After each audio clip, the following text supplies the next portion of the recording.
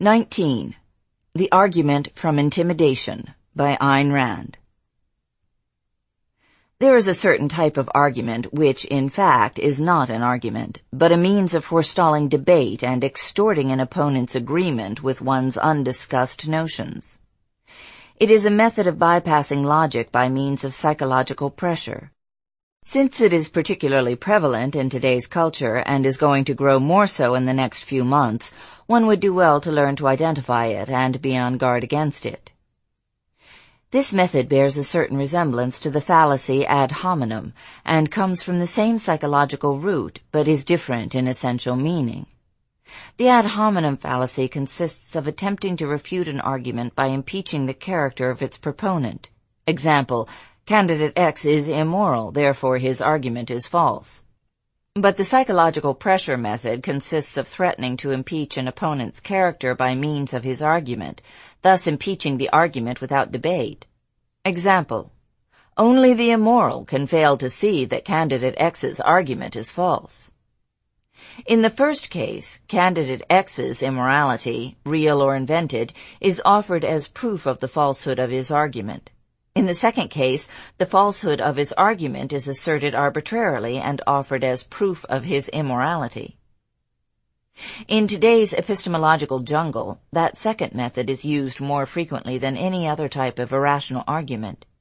It should be classified as a logical fallacy and may be designated as the argument from intimidation.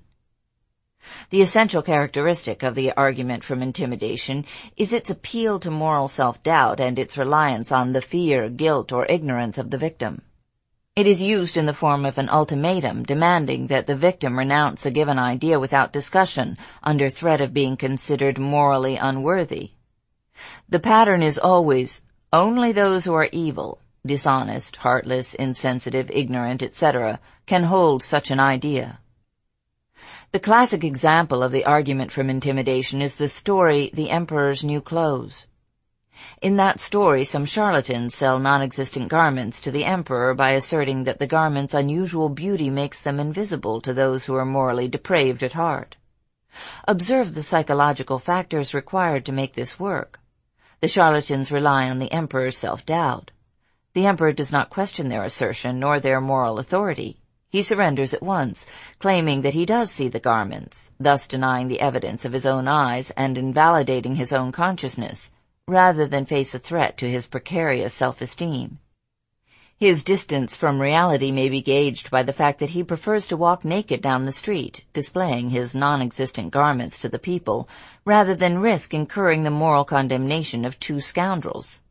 The people, prompted by the same psychological panic, try to surpass one another in loud exclamations on the splendor of his clothes, until a child cries out that the emperor is naked.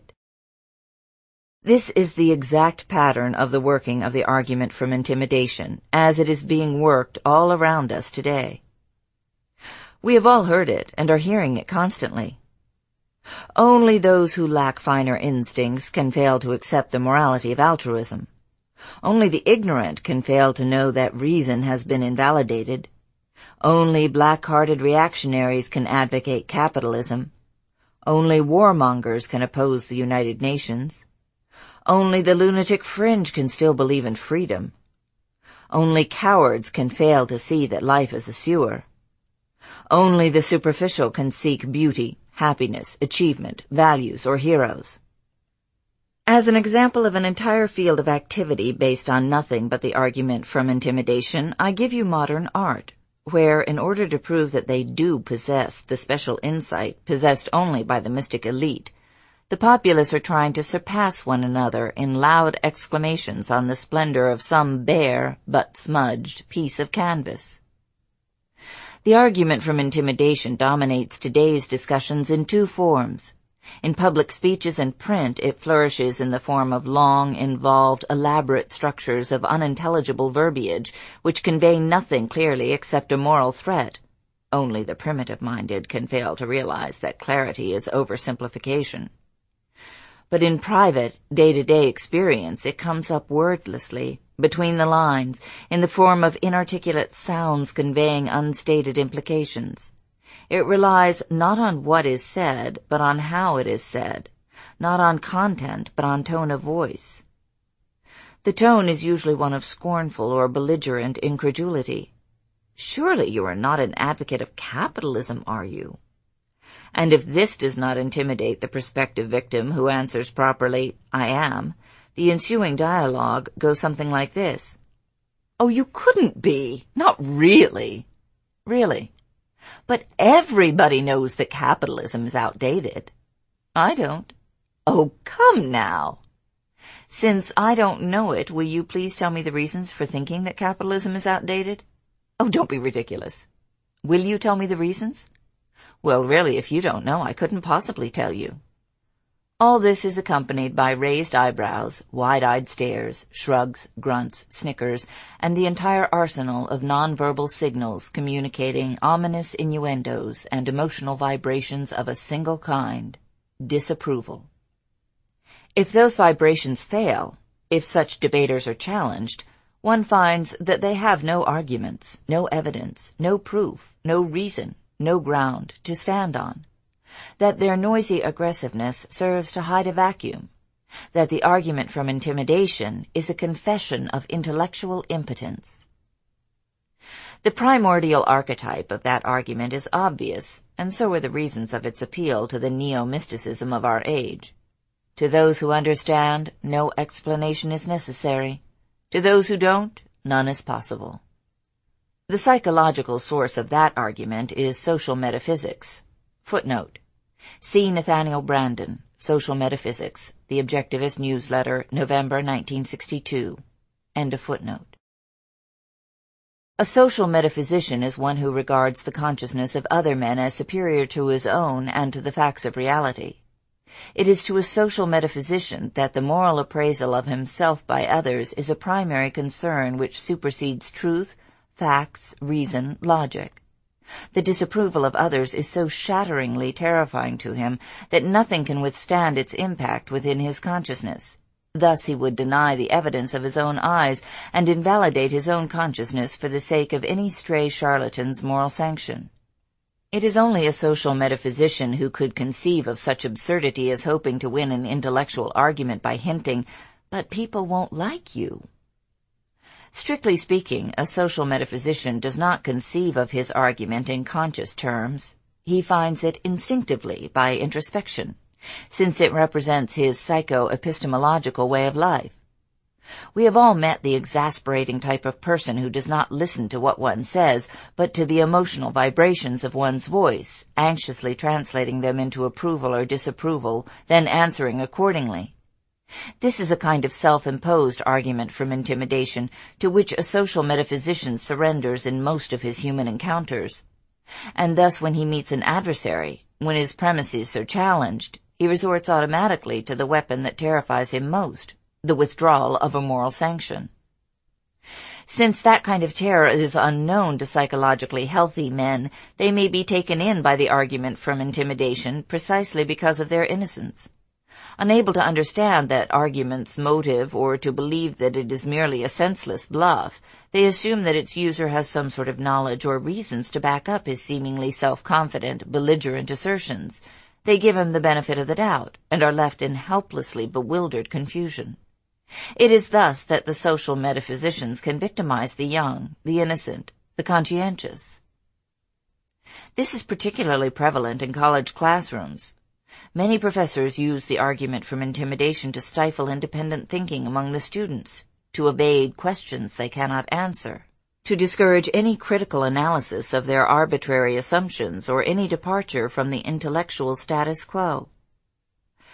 Aristotle? My dear fellow, a weary sigh. If you had read Professor Spifkin's piece in, reverently, the January 1912 issue of Intellect magazine, which, contemptuously, you obviously haven't, you would know, airily, that Aristotle has been refuted. Professor X, X standing for the name of a distinguished theorist of free enterprise economics, are you quoting Professor X? Oh, no, not really. Followed by a sarcastic chuckle intended to convey that Professor X had been thoroughly discredited. By whom? Blank out. Such teachers are frequently assisted by the liberal goon squad of the classroom who burst into laughter at appropriate moments. In our political life, the argument from intimidation is the almost exclusive method of discussion. Predominantly, today's political debates consist of smears and apologies, or intimidation and appeasement. The first is usually, though not exclusively, practiced by the liberals, the second by the conservatives. The champions in this respect are the liberal Republicans who practice both, the first toward their conservative fellow Republicans, the second toward the Democrats.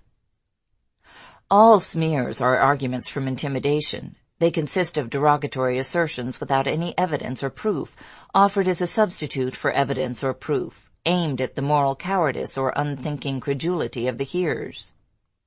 The argument from intimidation is not new. It has been used in all ages and cultures, but seldom on so wide a scale as today. It is used more crudely in politics than in other fields of activity, but it is not confined to politics. It permeates our entire culture. It is a symptom of cultural bankruptcy. How does one resist that argument? There is only one weapon against it: moral certainty. When one enters any intellectual battle, big or small, public or private, one cannot seek, desire, or expect the enemy's sanction. Truth or falsehood must be one's sole concern and sole criterion of judgment, not anyone's approval or disapproval, and above all, not the approval of those whose standards are the opposite of one's own. Let me emphasize that the argument from intimidation does not consist of introducing moral judgment into intellectual issues, but of substituting moral judgment for intellectual argument. Moral evaluations are implicit in most intellectual issues. It is not merely permissible, but mandatory to pass moral judgment when and where appropriate. To suppress such judgment is an act of moral cowardice. But a moral judgment must always follow, not precede or supersede, the reasons on which it is based. When one gives reasons for one's verdict, one assumes responsibility for it and lays oneself open to objective judgment. If one's reasons are wrong or false, one suffers the consequences. But to condemn without giving reasons is an act of irresponsibility, a kind of moral hit-and-run driving, which is the essence of the argument from intimidation. Observe that the men who use that argument are the ones who dread a reasoned moral attack more than any other kind of battle, and when they encounter a morally confident adversary, they are loudest in protesting that moralizing should be kept out of intellectual discussions, but to discuss evil in a manner implying neutrality is to sanction it. The argument from intimidation illustrates why it is important to be certain of one's premises and of one's moral ground. It illustrates the kind of intellectual pitfall that awaits those who venture forth without a full, clear, consistent set of convictions, wholly integrated all the way down to fundamentals. Those who recklessly leap into battle, armed with nothing but a few random notions floating in a fog of the unknown, the unidentified, the undefined, the unproved, and supported by nothing but their feelings, hopes, and fears. The argument from intimidation is their nemesis. In moral and intellectual issues, it is not enough to be right. One has to know that one is right. The most illustrious example of the proper answer to the argument from intimidation was given in American history by the man who, rejecting the enemy's moral standards and with full certainty of his own rectitude, said, "If this be treason, make the most of it." July 1964.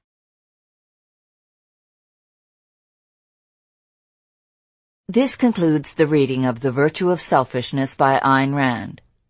Copyright 1961 and 1964 by Ayn Rand. Copyright 1962, 1963, and 1964 by the Objectivist Newsletter Incorporated.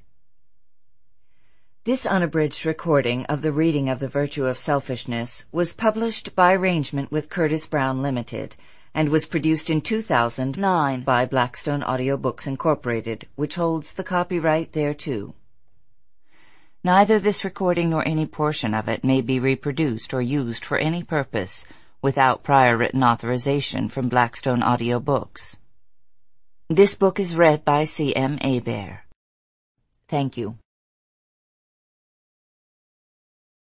Audible hopes you have enjoyed this program.